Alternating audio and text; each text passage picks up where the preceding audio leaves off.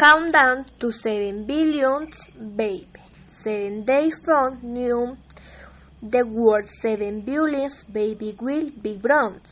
That's according to the UN's projections, and is using the milestone to key slot of trends in population growth.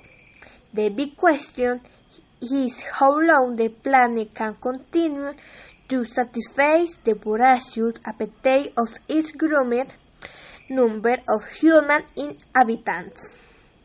In fact, over the past 6 decades, the global fertility rate has been cut in half.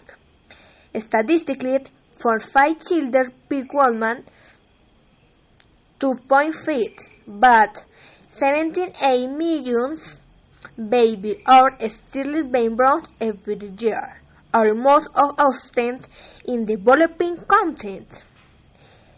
The UN says women in these countries are having so many babies because of poverty, lack of education, income, and access to birth control.